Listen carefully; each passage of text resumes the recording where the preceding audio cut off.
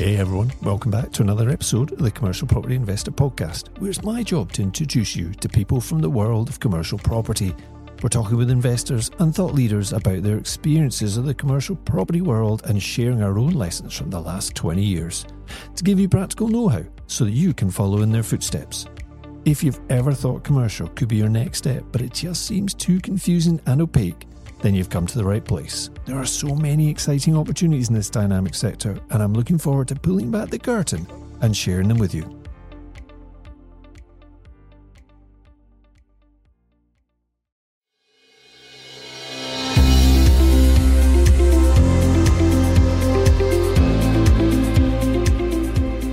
Hello and welcome back to the Commercial Property Investor Podcast, and I'm your host, Jerry Alexander. This is a show where we aim to demystify strategies in the commercial property market and to give you more clarity on how this asset class can work for you. And as you know, during these shows, we talk about lots of different strategies, and we've done a mini-series before about self-storage. Well, I've been trying for a while to get Dean Booty on the show because I know Dean is a smart operator in this space, and I really wanted to get the perspective of somebody that has started from having no sites, is growing into multiple sites, and has a great strategy for moving forward. So Dean, thank you very much for joining us on the show. Jerry, thank you so much for inviting me, buddy. It's an honour and a privilege, pal. I really appreciate it. And Dean, we'll talk later on, but you're also a prolific podcaster. So we'll talk about that later on as well. So I know I'm in good hands here. I love my podcasting, Jerry. Absolutely love it. Brilliant. Okay, so let's talk about where you are right now, because what I want to do is just give people a bit of a context about the sites and locations that you have right now, and then we're going to go back to the start, and then we'll go through the story and come out the other end and talk about where you think this market, this great storage industry is going in the future. So maybe you could just set the scene, Dean. How are things for you right now? What are you up to? Yeah, absolutely. So I'm really, really passionate about self-storage. I absolutely love it. It's given me a great life so far, and hopefully it'll continue. At the minute, we've got two sites. We've got one in Beverley, which is an outdoor purpose-built container site. We've got 87 units there. And then we've now opened an indoor facility called Stormore, which has been open 4 years. And we've got close to 400 different units on there. So it's a big facility, 30,000 square foot. And it's put a mezzanine in, so we've got 60,000 square foot we can go out with, a big car park, and we're adding containers on there as well. So we're hoping to open our third facility in August this year as well. So really, really excited. That's brilliant. I need to quickly ask you a question about Stormore. When you're inside, are you putting containers in, or are you using a different system for building out and creating the small units? Yeah, so we're putting metal indoors, and so it's literally, it's not containers, it's individual rooms. So each one has a door. We put a lock on. Every single one has individual alarmed rooms. So if somebody enters a room, then it alerts to my phone. And we have containers in the car park. So we have a bit of both actually. So we have containers outside and then individual doors, units inside. Brilliant. So let's go back a bit to the start for your first site. And maybe even prior to that, I mean, why is it you ended up in self-storage? You love it now, but what actually got you into this? And of course, there'll be some scary moments there too. What actually was the trigger that made you actually step into the industry? What led you up to getting into storage, Dean?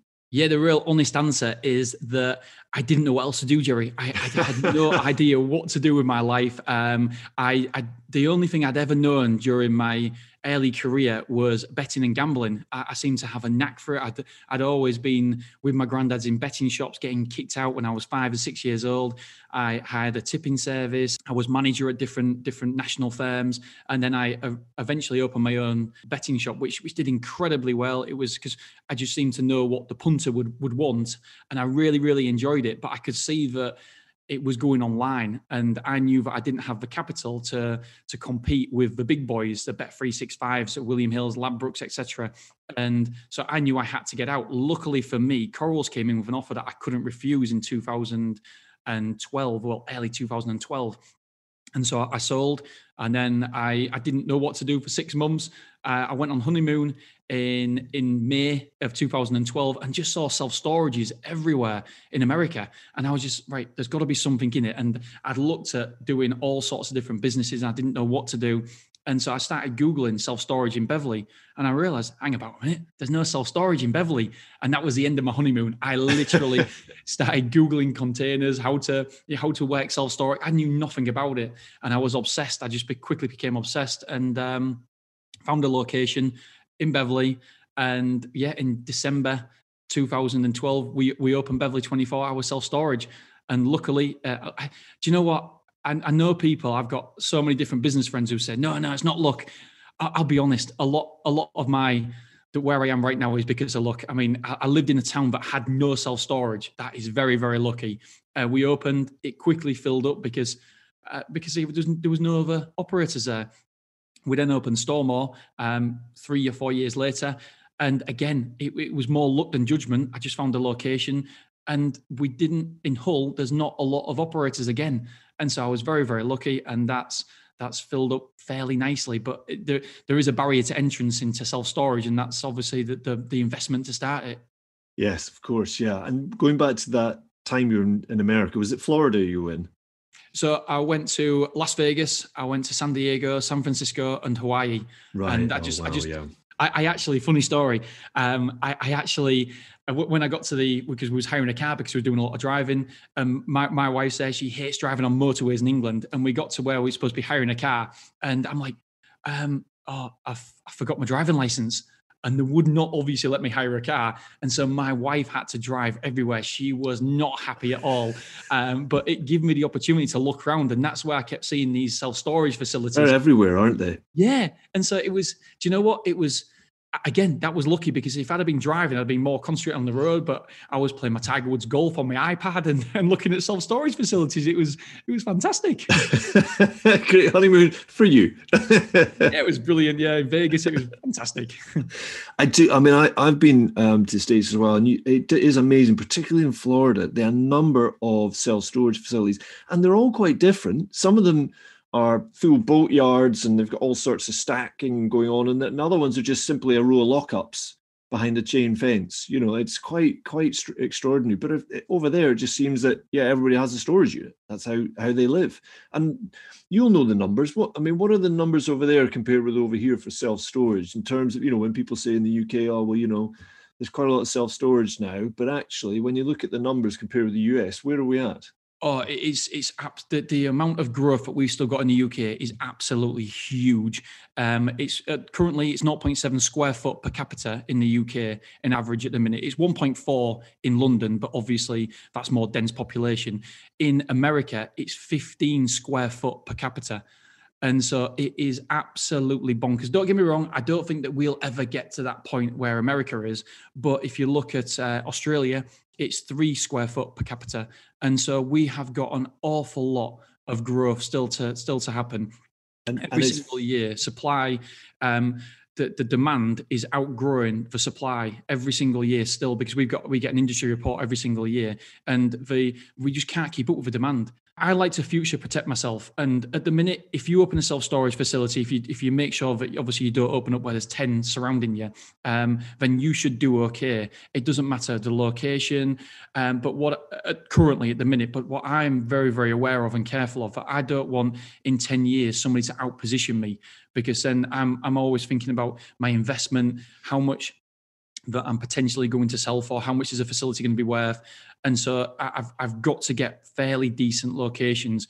Don't get me wrong, it will work. I'm convinced it will work if you don't have a fantastic location. But just for future-proofing it, then I would rather have a pretty decent location. I speak quite regularly to people in America, and they're all about, you have to have a roadside location now to make it work. The guys who opened up 10, 15 years ago have opened up at the back of industrial estates, and that would have been absolutely fine. Now they're probably struggling a little bit because of how competitive America's getting. We're nowhere near that point where a self-storage facility can't work at the back of an industrial site, but I just try to future-proof myself. But yeah, for me, I just think there's a fantastic opportunity in self-storage. I really, really do. Brilliant. And thanks for those numbers. It's amazing, isn't it? When you think about the UK and the lack of land that we have, because we've got, this island, and then you think about how spread out the two countries you just mentioned are, and yet they've got such a high concentration of self-storage where they've got all this land and space.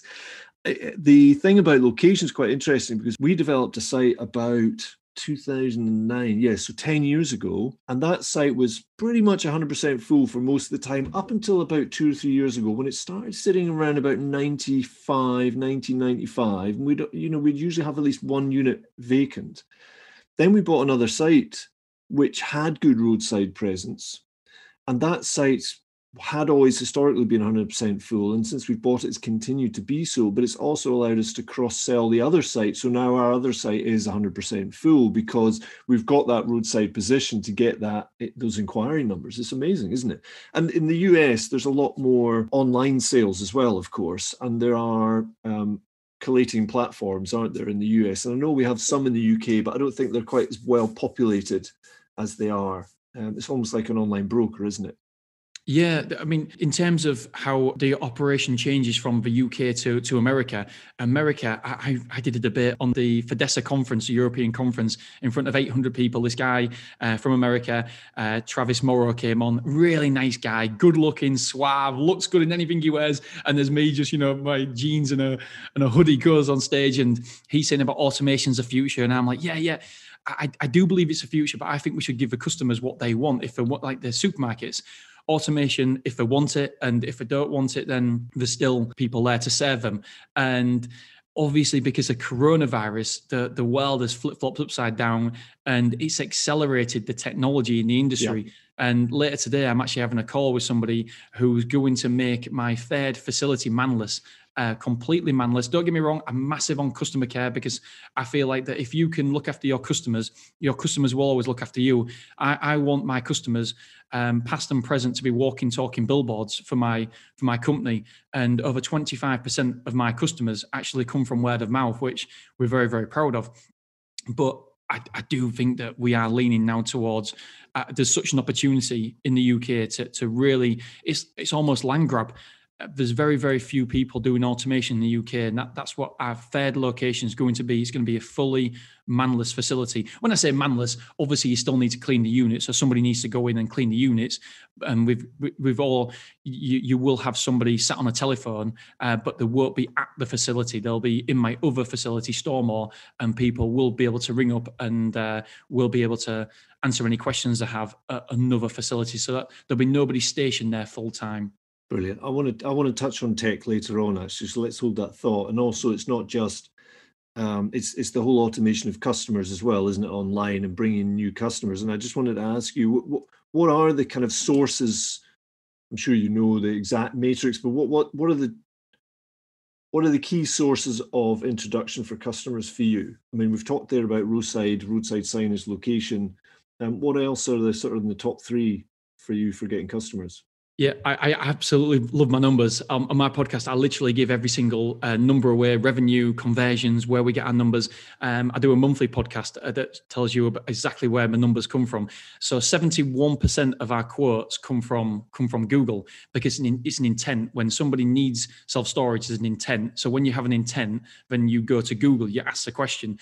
But interestingly, it's around about 48, 49% of my move-ins come from Google. So yeah. It's almost like the quotes and as the customers who come from Google and as warmed up, the audience isn't as warmed up. So we've got a lower conversion rate with Google. It might be a number of different reasons. Location, they might have just put Hull self-storage, and they might be at the complete other end of Hull, which is quite a big city. So therefore, we're never going to get that customer.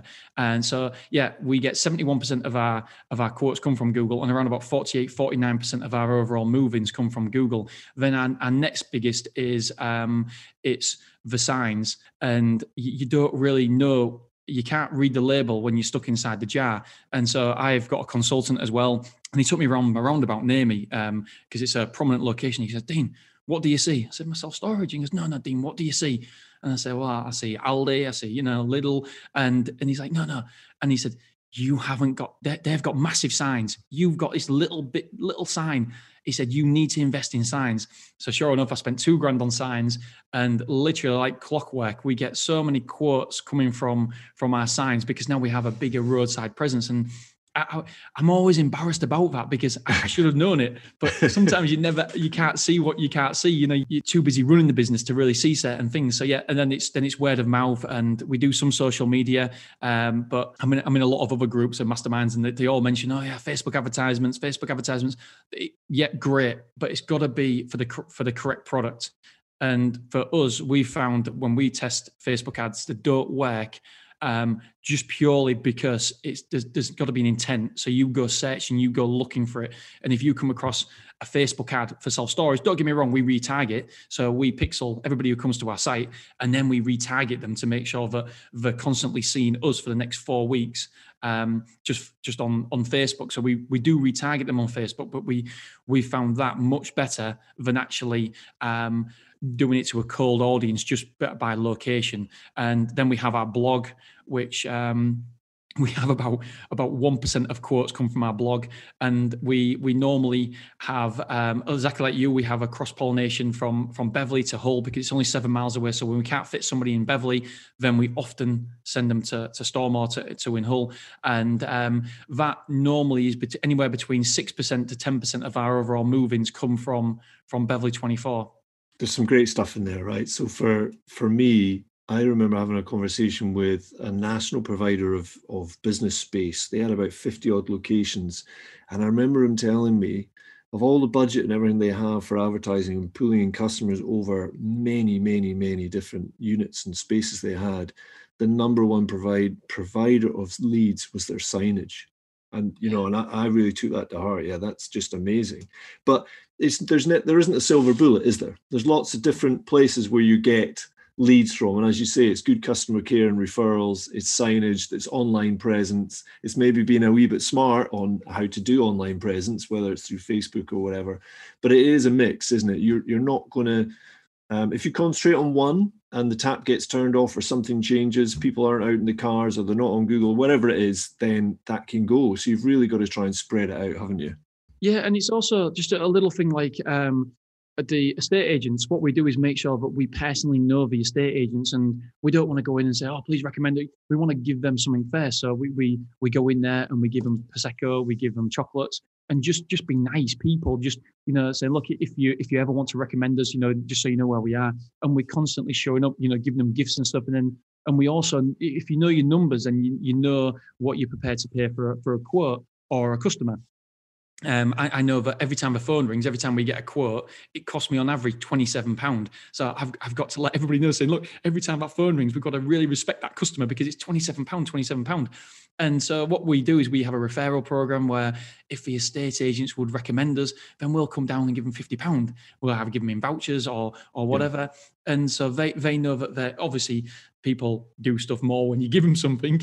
But yeah, it's about creating relationships as well. I don't think I'm anywhere near as successful as I want to be or anywhere near where I want to be yet. But a lot of my life has been from relationships with people. And I think that's often overlooked, and just being nice people, genuine people, and going above and beyond. Like I literally write a thank you card to every single one of my customers to say thank you very much for choosing Stormore Self-Storage. And I have a little postcard, and I spend it's only about an hour and a half, and I sit there with a glass of wine on an evening, and I have a spreadsheet that pops up on my screen, and I just write saying thank you very much, dear Tom, thank you for choosing Stormore Self-Storage. Hope everything's to your expectations. Kind regards, Dean, Director, and I put a couple of smiley faces in there, and just some little touch points. I think that sometimes we've got to do things that don't scale. I know people will be probably listening thinking, well, that doesn't scale. What happens when you get 10 sites? What happens when you get 20 sites? That's great, because that means that you're the difference. You are doing something extra that other people won't do. That's how you stand out. And I got it from Bonjoro, because I don't know if you know Bonjoro. It's a video application where I absolutely love it. It's fantastic. So every time a customer moves in as well, or we get a quote, we've got it now where it logs up to our Bonjoro, and what we do is we send them a video message saying, thank you so much for requesting a quote with Stormore. We'll be in touch and we make sure we angle it. And so it's so people can see how nice our facility is. And so we've already got a touch point. So it's subconscious behavior. We know that because they can see our face, we're no longer just a faceless company. So every single quote, we make sure that we send them a 15-second or 30-second video message to say, thank you very much for choosing to a quote with us. We'll be in touch in the next, so long, just to follow up with you, because we've already spoke to them at this point. And that has helped our conversion rates massively. I was going to ask, what are your conversion rates, Dean? So our conversion rates, what we aim for, so conversions from quotes to reservations, we aim for 30%, which is big. Wow. In the that's good. Huge in the industry. And then quotes to move-ins, because not every reservation turns up, because the reserve a unit, and then for whatever reason they might change their mind, the sale might fall through. They don't always turn up. So and then we have another metrics called quotes to move-ins, and we aim for 25%. The last quarter we hit 24%. With our move-ins, which was really good, because we had our best ever quarter, because of coronavirus. Actually, I hate saying this, because my sisters are in the wedding industry, and they're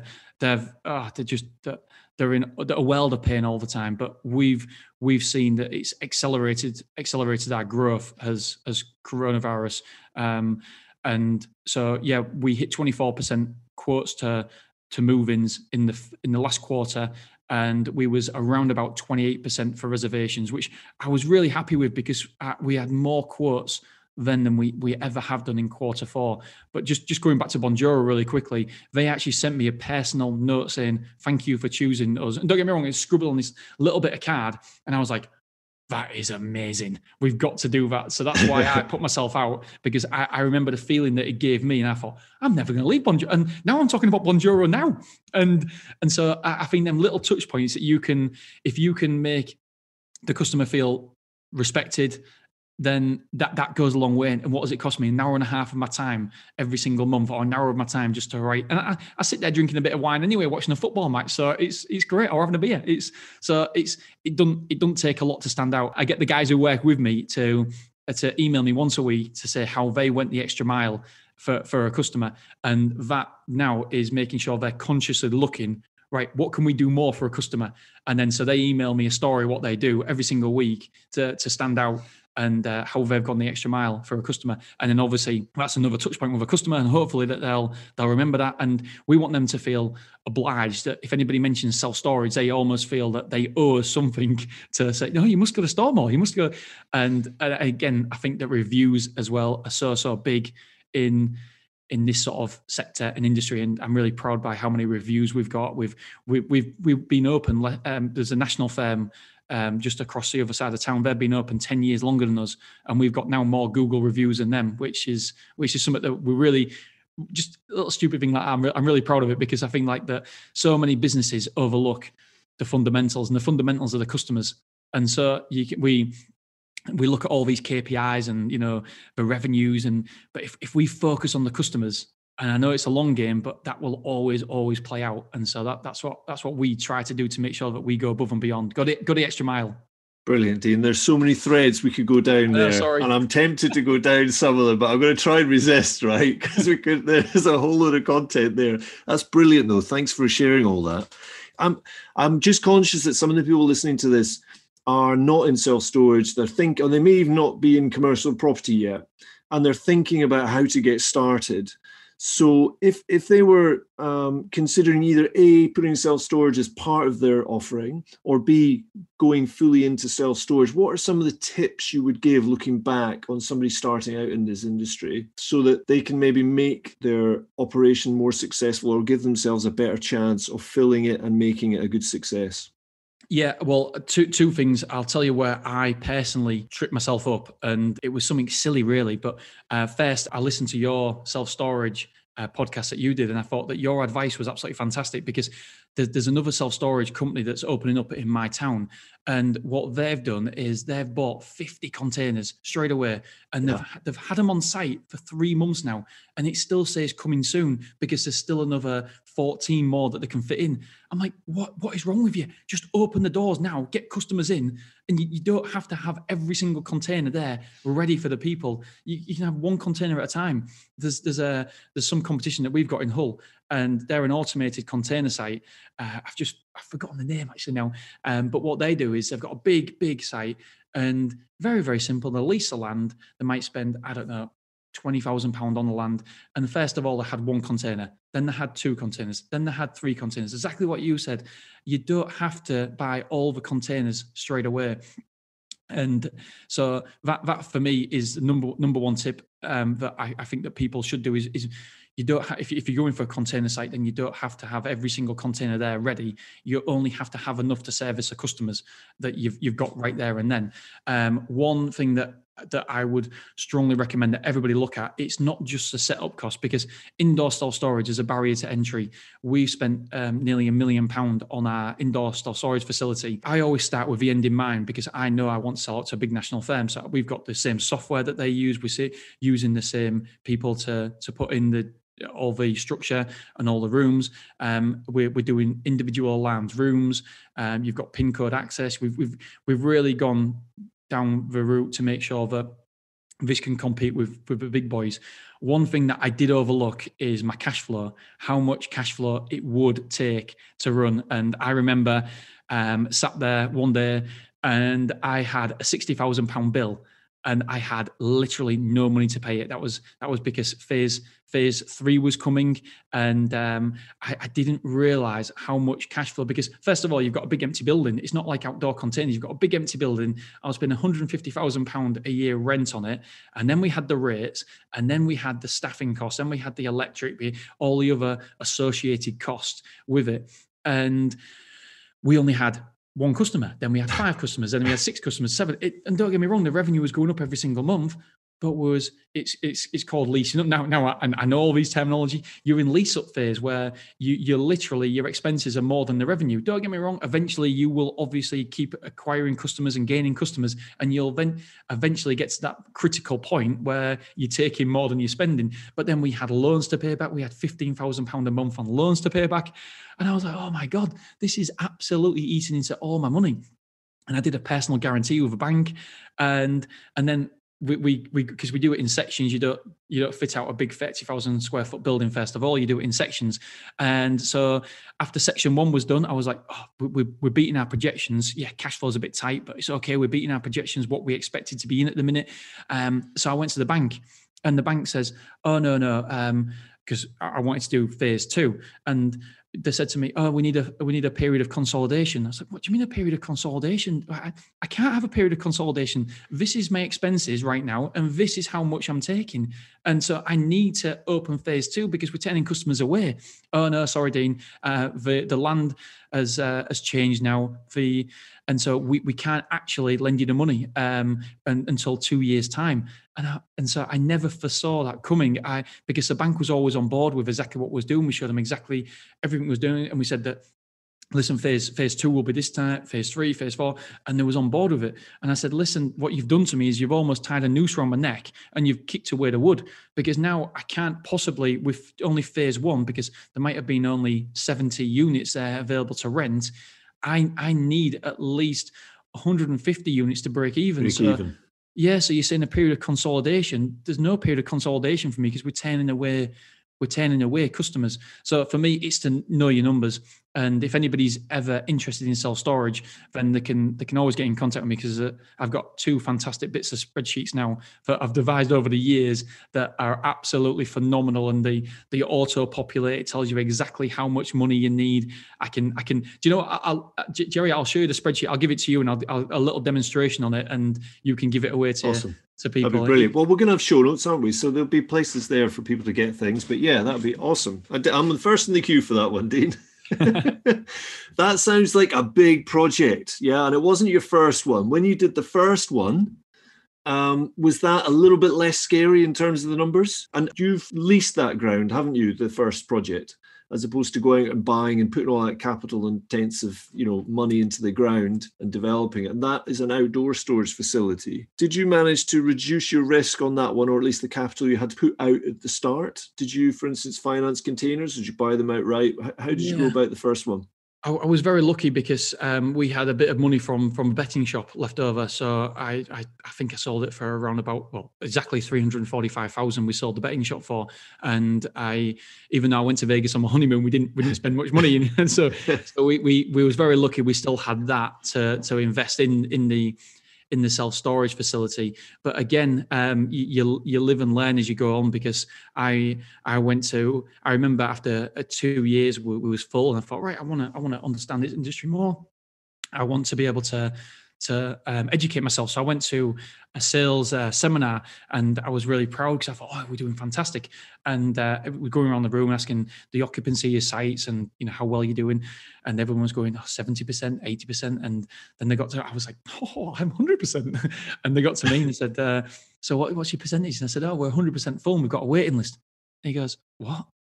And I thought he meant it in a good way. And he goes, you're far too cheap. What are you doing? I said, what do you mean we're too cheap? And basically he's saying that, listen, if you're 100% full, then what you need to do, you need to up your prices, because you always need a little bit of turnover. At the time, we was taking, it was just £66,000 a year we was taking from the facility. Fast forward 2-3 years, we're now turning over 135,000 from that facility, because as soon as we got to a certain percentage full, we would increase our prices.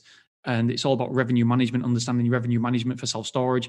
And I wasn't aware of that whatsoever. So I just thought it was great to be 100% full, when really, in essence, I was doing myself a disservice, because I was clearly too cheap, because we had a waiting list. We had people waiting to come in, and I was turning people away. So ideally what you want to be is around 90% full. So then you've got that continuous, you've always got a self-storage facility, you've always got a unit spare. We're currently 92% full at Beverley. And we're now taking more money than we've ever taken when we was 100% full. So it's just little things that you learn along the way, that how would you possibly know? So yeah, it was a steep learning curve, because I was going from an industry from gambling and betting, where I thought I knew a great deal, to where you literally know nothing. And the thing is, the more you educate yourself and the more you learn, you know you don't know anything. I interviewed someone called Anne Ballard, the hat lady, who's big in America. She's one of the best operators that I know. And I thought I was pretty good at self-storage. And she starts asking me questions like, I don't know the answer to. And yeah, it just, you realize that, you know what, as soon as you feel like you know everything, then you definitely need to educate yourself some more, because you definitely don't. Let me introduce you to a key partner for our storage container business. Willbox has over 20 locations throughout the UK and their own transport, which is just one of the reasons we choose to use Willbox for our container requirements. All of their products are available for hire, lease purchase or outright purchase, so you can create a balance between capital expenditure up front and cash flow over the longer term. They also have their own in-house fabrication and conversion facilities, which allows them to create bespoke container or modular designs just for you. And as part of their service, the team provide a fully comprehensive self-storage consultancy package to anyone looking to expand their current sites or breaking into this fast-growing industry. Now, I'm really excited to tell you Willbox are currently offering a free aerial site survey for you, our listeners. Just quote CPI Network when you get in touch, and they'll create a site drawing showing your optimal container layout. Now, that's really useful. Perfect for you to maximise your drive-up storage ideas. So, check out the show notes or simply type Willbox into your browser and reach out to their amazing team to discuss how Willbox can be a key partner to you unlocking your self-storage goals. Brilliant. Okay, I'm going to ask 2 quick questions, actually. I'm interested to know, on your sites, what is the split between commercial customers and domestic customers? Because you spoke there a little bit about working with estate agents. And it would just be interesting just to know what that mix is for you. Yeah, I know that we don't do as well as you on this, because I know that listening to your podcast that you do quite well with business customers.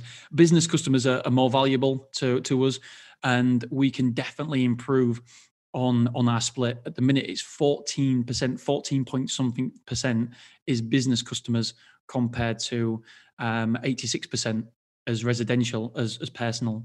So on those residential ones, what's their average length of stay? So the average length of stay is 10 months at the minute, but because our facility is still growing, it's only been open 4 years, we expect that to increase. At Beverley, our average, because we've been open 8 years at Beverley, our average length of stay is 1.6 years. However, the problem there is that you do have some outliers, because we've got people who have been there for 7 years, and then you've got people who have only been there for a week or two. So yeah, and the average, the cost for our customer as well is we get £1,209 per customer per move-in. So that's how much a customer's is worth. We don't have a split for businesses, what a business is worth to a personal, to a normal residential, but we know overall it's £1,209. So if we're spending £100 on Google Ads per move-in, which we normally do, it's around about £106 we pay Google for our move-ins. We know obviously that we're okay there. Yeah, that's really interesting. It's great numbers. I mean, I think the reason why we're a bit better on commercial is because our facilities are sitting with commercial buildings. So we have a cross-sell there. We have customers coming in. They might take a 2-person office, but they need a space for all their stuff. Yeah, but they can have it on the same site. So it saves them going and getting an industrial unit to put all their stuff in and an office. They can do it a lot cheaper with us and just do that mix. I think that's probably why we've got a better number there. But what is your split, Jerry? So I would say, I mean, depends on which site. The site we've just bought is quite close to one of our buildings, but because we didn't manage it before, we didn't really have a control over who was coming in. But interestingly, that site there's at least 60% are commercial customers. Wow. Our other site, where there's about 40 containers, that one, I don't know the exact numbers right now, but I would say that domestic customers out of those 40 containers is probably about 6 at the most. Yeah. The rest of them are either tenants that have a container or two, or they are externals who have a container with us just on their commercial. So it's a wee bit different. But Dean, we haven't gone in. We haven't gone all in like you have. It's part of a mix for us. It's not ever being a single strategy. So our locations are not in really good public locations. As I said to you earlier on, one of them is in a much better location than we had before. But our domestic inquiries there are definitely higher as we've taken that site on. But thankfully, there's a cohort of commercial customers that have been in there for quite a long time. But interestingly, one of the things that was pretty obvious when taking that site over was that they were not charging enough, because they were 100% full for years with a waiting list, as you mentioned. And quite often, if I'm talking to people about getting into commercial property or into storage, I think one of the things that people overlook is actually looking at competitors and whether they are actually a good acquisition. Because even if you're paying a normal industry multiple for the site, you understand by knowing the numbers and the profit and loss that actually this potential for the site is way higher. And of course, that's why when individuals sell out, whether it's, and forgive me, but whether it's a betting shop or a restaurant or a hotel or a self-storage site, and a larger company buys it, it's because they know they can get a better margin by improving the way it works, by really working on the profit and loss.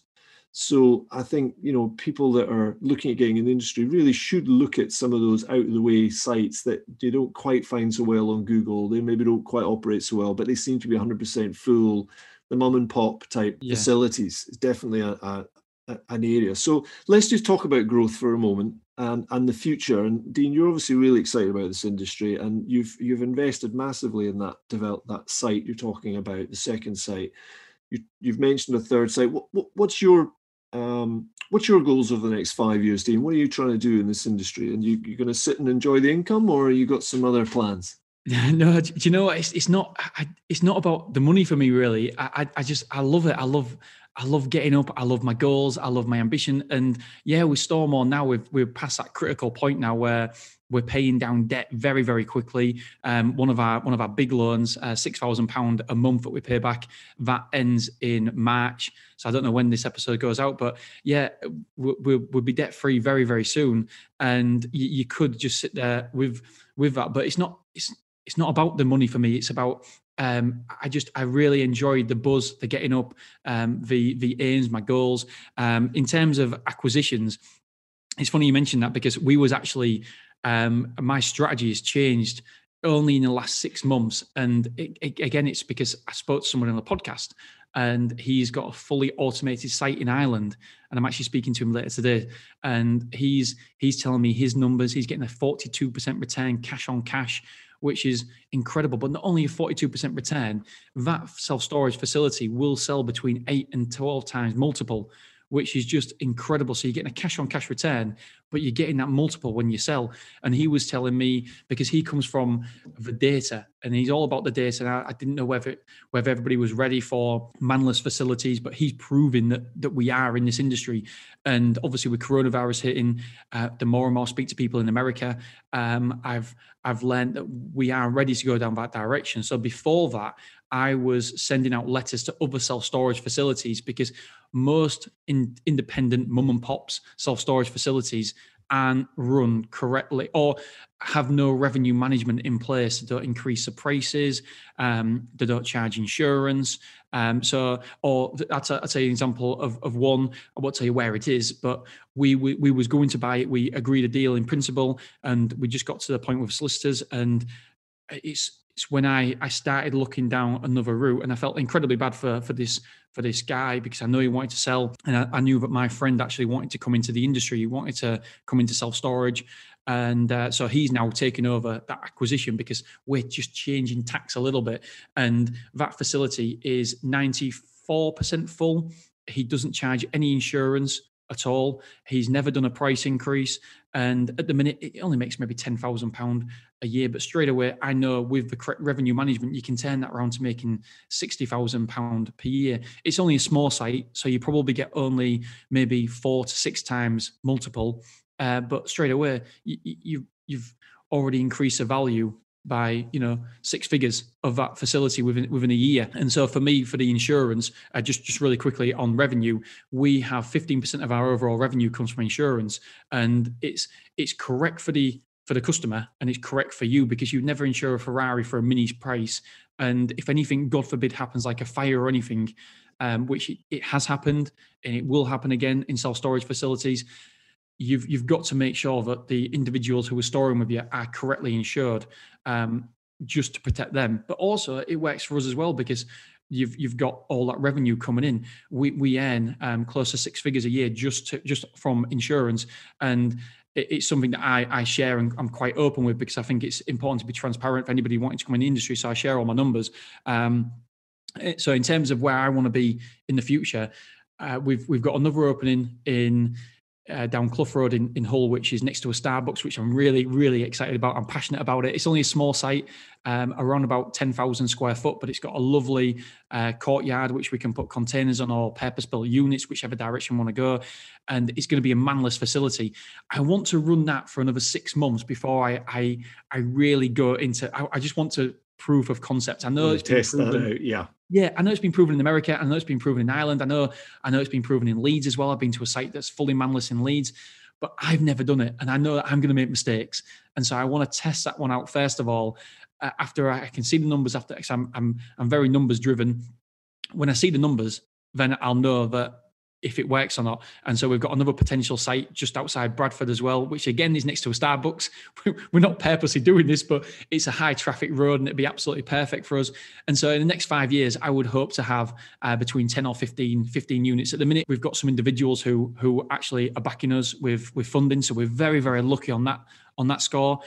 So it depends on when and if those funds run out at all. But at the minute, yeah, we're being backed by private individuals, and we might open it up of some sort of fund or something. I don't know. We're looking down that route of how we're going to get to the next level. But at the minute, we can.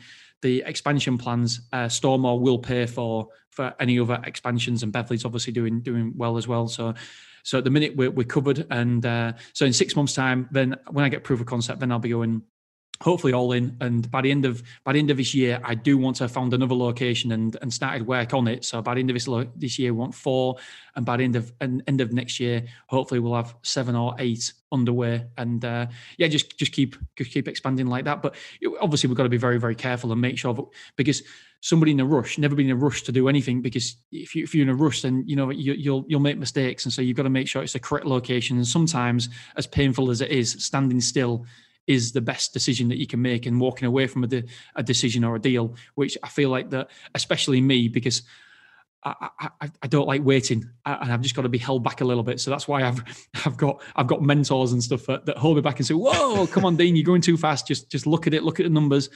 And so, yeah, so sometimes standing still is moving forward ultimately. It sounds like you've got the perfect balance there, Dean, of enthusiasm and excitement about the industry and the numbers, having the discipline to go through your numbers consistently and to really know them. So I don't think money and funding is going to be an issue for you with that combination. I really don't. I've just got to be careful because even then I can feel myself getting excited. I'm literally, when I was talking to you, I was arguing with myself thinking, yeah, but then you've got to be careful. You can't expect too I've got the devil, I've got the angel on my shoulders saying. Brilliant. That's brilliant. Listen, I do remember going to a show in the US, and one of the things that I found outstanding about that market over there was the multiples they apply. Yeah. The multiples for selling out self-storage over there is nuts because institutional investors are in that market, aren't they? Yeah. So I remember we're looking at yield rates of 5 and 6% regularly on sales of self-storage facilities. And I was like, man, that is crazy. And there you're talking about multiples of 4 or 5 potentially. I know that the one we bought recently, I think the multiple was about 3.5 that we managed to pay for that one. But there's two things, isn't there? There's the expectation of those multiples to increase, which is going to really help. And that's something that you don't have control of, but that's something that hopefully over time is going to happen looking at other markets. And then, of course, the other aspect is increasing the revenue by all the things you've been talking about and some of the other tactics there about increasing your visibility, increasing your customer numbers, and increasing it, therefore, in time, your service quality and your costs or your income. So one of them you can really very much control. One of them, hopefully that market's going to grow and people, institutional investors will start coming in. But of course you need scale for that, don't you? And that's exactly what you were talking about. I've one other question I know that people are going to be asking in the background here is, what is a typical price that you're finding in your market for a container space? I'm assuming you're the same as us. 20-foot containers really is the main one. What sort of price point are you managing to achieve of actually renting them out? Yes, so we're one of the dearest around. I know that obviously after listening to your podcast, we charge a minimum of £5,000 insurance. Currently, the minimum that you can buy rent a storage a container from us is £44 a week, including VAT. Yeah. So it's expensive, but we do buy the best containers to make sure that we used to spray them with Graphotherm, but because we use Willbox now, and I know you've interviewed. Yeah, I heard that conversation you had. Yeah, and he was very much about, well, ventilation now is a little bit different. Yeah, and so we spend a little bit more on a container because of coronavirus and what's happening with China and stuff. But we're spending a little bit more on containers now. It's £2,350 that we're getting a container for at the minute, where before we used to get them delivered for £1,800, and so this is killing me. But yeah, it is a good return that we're getting for containers at the minute. And there's also so many different places as well, because you don't have to just do a 20-foot container.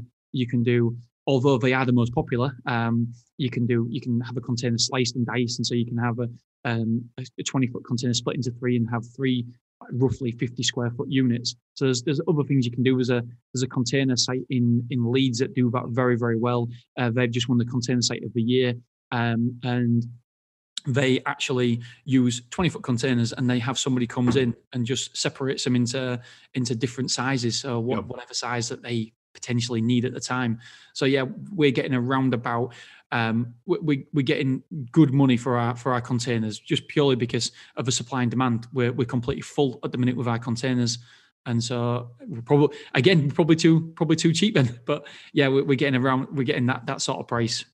Yeah, it's nuts. I mean, when you look at the numbers, just the numbers on the container, and you're looking at it from an investment point of view, and you think, well, I'm spending 1,800, let's call it $2,000 on a container. I appreciate prices have changed at the moment, but $2,000 on a container, and I'm going to be ringing in 1,000, 1,200, £1,500, whatever it is a year on income. Yeah, the return on the investment in the container is quite substantial. But there are, of course, other costs, not least the land, but also technology. And I wanted, just as a last piece here, because I'm conscious of time, Dean, is just to talk about maybe some of the things that are changing in the industry. And we've mentioned a couple of times there about trying to go for automated sites, but also what are some of the key tools and things that you could suggest that newbies could maybe look at in terms of either software, apps, hardware on site. Is there any tips you could give there? You just think, do you know what, if I was starting again, I would definitely invest in that because it's made a big difference to running costs or whatever. And obviously, as time goes on, these apps are always developing all the time, aren't they? And the ability to pay online and all that sort of stuff. So is there any things there, maybe 2 or 3 things you could think of that would, you're smiling there, dude. I've just got a memory of when I first started. Jerry, I did it all over a spreadsheet, and I literally had a spreadsheet where I had to ring somebody for money. And so I used to look down, when I used to go in my office, I used to look down and think, okay, it's the 14th today. I need to ring, Mr. Smith or something for payment. And then tomorrow I need to ring Mrs. Jones. And I'm like, oh man, I can't believe that I used to do it like that. But obviously you live and learn. You don't really know what's out there. Yeah, we use a system called Space Manager. And again, we use that software because it's not the cheapest, but it's probably the best. And we use them because all the big boys use them. So when we come to sell eventually in 10, 15 years, they can integrate it very, very easily. They can have a look at the system. They know what they're looking for, know where the reports are. And so we use Space Manager, and Space Manager can connect up to direct debits. Again, when we first opened, we couldn't use direct debits. We use standing orders, which if a big tip that I would say you've got to use direct debits because or card payments, because if you want to increase prices, a standing order, it might be for a nightmare, isn't it? We did exactly that. We started with standing orders, but now we're on cards. Yeah, for sure. Yeah. And I know that with cards, you've got to pay a processing fee, but it is so worth it just purely because then when you increase the prices, you don't have to get Mrs. Jones to come in. And the idea with self-storage is that the reason why people stay longer than they ever expect is because they've actually got to physically do something to stop the payments. They've got to take the stuff out of the unit. And most people just can't be bothered. They like the extra space in the new house and don't really know where their old ornaments are going to go, but they don't really want to chuck them away. And if you're ringing them and saying, can you come down? It becomes a hassle to come down anyway. So they might as well take the stuff out. And so you want to keep it as easy as possible for them to keep paying you. So yeah, I would definitely use Space Manager. And the great thing with Space Manager is that you can add reports. We pay Space Manager. We pay them £168 a month for our licenses. And what we do as well, if my staff ever do something more than once, I automate it because I'm a great believer in trying to save time. And so we request Space Manager to build a report. So for example, there's certain KPIs that I look for every single day that I ask the guys to send me across at the end of the day. And it takes them maybe 15, 20 minutes because I'm a bugger for my KPIs. I have too many. I know I do. And so it takes 15, 20 minutes. And so then you can get Space Managers to build a report for you exactly what you want, because then it saves the guy. It cost me £800 to build this report. But now my KPIs are sent over to me every single day automatically. As soon as they log off, it automatically fills what I need and sends it across to me. Price increases, we've automated all the price increases as well. It was something that was probably taking 2 hours a month, but if you do it every single month, automate it, it costs us £400, but then it takes it off the guy's plate. They don't have to do it. And with these reports as well, the great thing is because I've built these reports for us, we can then give them away to other self-storage facility owners and operators because you can just plug it into their system. So every time I get a new report, I just mention it on the podcast saying, listen, if anybody wants this report, this is the report that I use for my KPIs and my measurements. Just send us an email and somebody will send you the report. So yeah, the great thing is you can just plug it in. You can plug anything that I develop, you can plug into another person's user. You can plug it into their system, their software as well. So yeah, I would personally use Space Manager because it saves an ungodly amount of time and effort and energy. Brilliant. What about customer interface? So when you've got a customer discovering you and they go through that process, do you have software online that they're able to access and do their process, or are you really trying to take control of that and feed it back to them? In the first instance, when they come in through Google or whatever, is there very much person-to-person activity going on there, or do you have a little bit of automation there about them signing up and everything else online? Yes. So what I try to think of it like a funnel. So first of all, on Google, I'm trying to get their eyeballs to click on me, and then on the homepage, where everything is designed to make sure that they request a quote. And it's interesting in the storage industry because there's a big debate going on at the minute. Do you show your prices online or do you not show your prices online? And we do, but we hide them behind an information wall. So you've got to give us a bit of information first of all. And the reason why we do this is because we are the most expensive, but it's like it's people out there don't understand self-storage enough yet. Most people have never used self-storage, so they don't understand that one self-storage could be a leaky room that, you know, that is terrible, and your goods are going to get damaged there, compared to an all singing, all dancing, you know, 5-star hotel, 7-star hotel. And so what we want to do is we want to educate, not by tearing anybody else's building down or saying anything bad. We just want to say, look, we are Self-Storage Association approved. Every single unit is alarmed, because I never want to win by saying that our competitors are bad, because I just don't think sends the right message.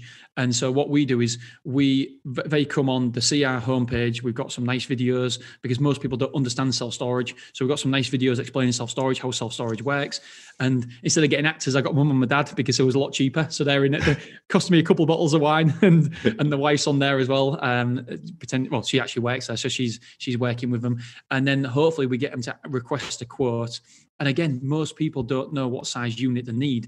And so if they tell us roughly what they're doing, so we have little points of information that we request from them, then we can give them a perfect quote that matches them. And so then we try to give somebody a call within 10 minutes. So when they have a quote, we get it automated. It's automatically come through and put on our software. Again, we built that ourselves to make sure, because we don't want to spend the time inputting personal details into the software. We want it to be as easy as possible for the guys, for the team. And we ring them within 10 minutes. And more often than not, the person on the other end of the line doesn't understand storage. The first question is price. And it's not because they are talking about price and that's the only thing they're concerned about. It's because they don't understand storage, so that's the only thing that they understand. So they start talking about the price. And what we want to gauge first of all with them is if they have requested the right size unit, because there's no point in selling somebody 100 square foot if you only need a 50 square foot. And so we try to gauge exactly what sort of stuff that they are putting in to their unit, and then we can give them a correct price on the correct unit. So yeah, we give prices online, but it's behind some information, so you've got to put in your email address or something like that. Brilliant. Okay. All right. I'd love to carry on with this, and maybe we'll come back and do another recording. There's so much value in that. I really appreciate it. I've written loads of notes, and then I stopped writing notes because I thought I'm just going to have to listen to this podcast a few times. Jerry, can I just say one more thing? You mentioned multiples. I've got it just written down here. So go on. Multiples, in the UK at the minute for a leasehold, it's between 8 and 10 times. Wow. But what I always say is that the smaller the facility, then, because they're for the big boys to swallow you up. The big boys aren't interested in the smaller facilities at the minute. And so that's why that when I was looking at this other facility, it was a small facility. It had around about 70 to 100 units. And the reason I'm being a bit vague is because some are little lockers, so I don't really include them. And so on that, them sort of facilities, I'm saying that it's 3 to 5 times. That's where I would value them at. If you can obviously increase the amount of rooms you have, then it becomes worth more as well. But the big boys are currently are saying that they're paying between 8 and 10 times multiple. And the great thing is it's all documented as well. With the Self-Storage Association, all the reports and stuff, we get to see a lot of what goes on, and how much people are willing to spend. So 8 and 10 times multiple is.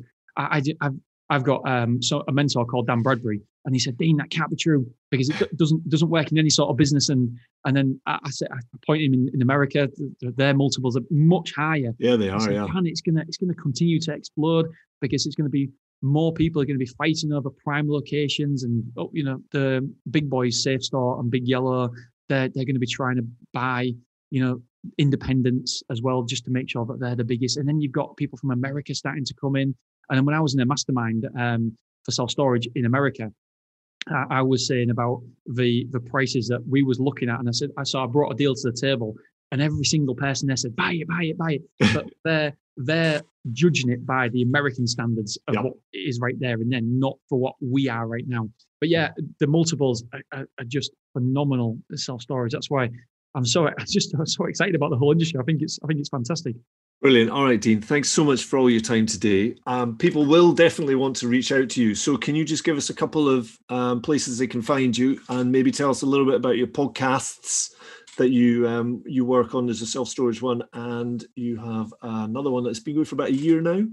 Yeah, so you can get hold of me at deanbooty@icloud.com. That's my personal email, BOOTY@icloud.com. I'm on LinkedIn, Dean Booty. And my podcast is called Hacking Self-Storage. On a Monday, I give away everything that we've done in the past week. I tell you all about my conversions, my quotes, the revenue. I tell you everything. Just because if somebody would have told me that, it'd have been really helpful at the time. I know I give too much away, and it's definitely bit me in the butt with competitors and stuff, but the more you give it, I enjoy it. It keeps me accountable as well. And then on the Thursday, we interview somebody in the industry or somebody wanting to come in the industry. So that's Hacking Self-Storage. And then I have a podcast called Motivated Entrepreneurs. It's a daily podcast. I'm a big self-development junkie, and I just try to. It's a private message for my kids that I document what I learned. On a Monday, I'll tell you exactly what I'm trying to achieve this week, and I'll tell you what's happened the previous week, and then the rest of it, Saturday's a book review, and the rest of it's just takeaways that I've learned, maybe 6 minutes of what I consider golden nuggets. Whether my kids will ever listen to it, I don't know, but yeah, it's basically for my kids, because I know that I would have loved that if I could listen to my dad going through, the trials and tribulations of business and life and stuff. So yeah, I'm just really honest and just tell everything. Some days I'm crying, some days I'm really happy. So yeah, check it out. Awesome, Dean. Thanks so much. Today's been really good. I think we will be coming back to talk about some more in depth, because there were so many threads there I wanted to pick up on that I had to resist, So thanks very much, Dean. I will put your contact details in the show notes so people can find you there. And I'm sure you'll be having a few more people tuning into your podcast. I know that when we did our mini series, it was really popular. There was lots of questions coming out. I think it's something tangible that people can get their hands around and see how that could potentially work for them. So it's been really good. Thank you. If anyone out there would like to contact Dean, I'll put the details in the show notes. Thank you very much for tuning in. If you'd like to have any discussion or go into our Facebook group to talk about container storage, then you'll find us on the usual facebook.com/commercial property investor. In there, you'll find a little button to click to join the group, answer a couple of questions that are there, and we'll let you in and you can ask any questions away in that forum as well. So thanks for all the reviews this week. It's been really great to see how the podcast is helping people. I do find the whole review process really encouraging, and also it does help our numbers, and it means we can get more guests, learn lots more about this industry, and every little review is going to help. So thanks very much, and we look forward to speaking to you all again next week.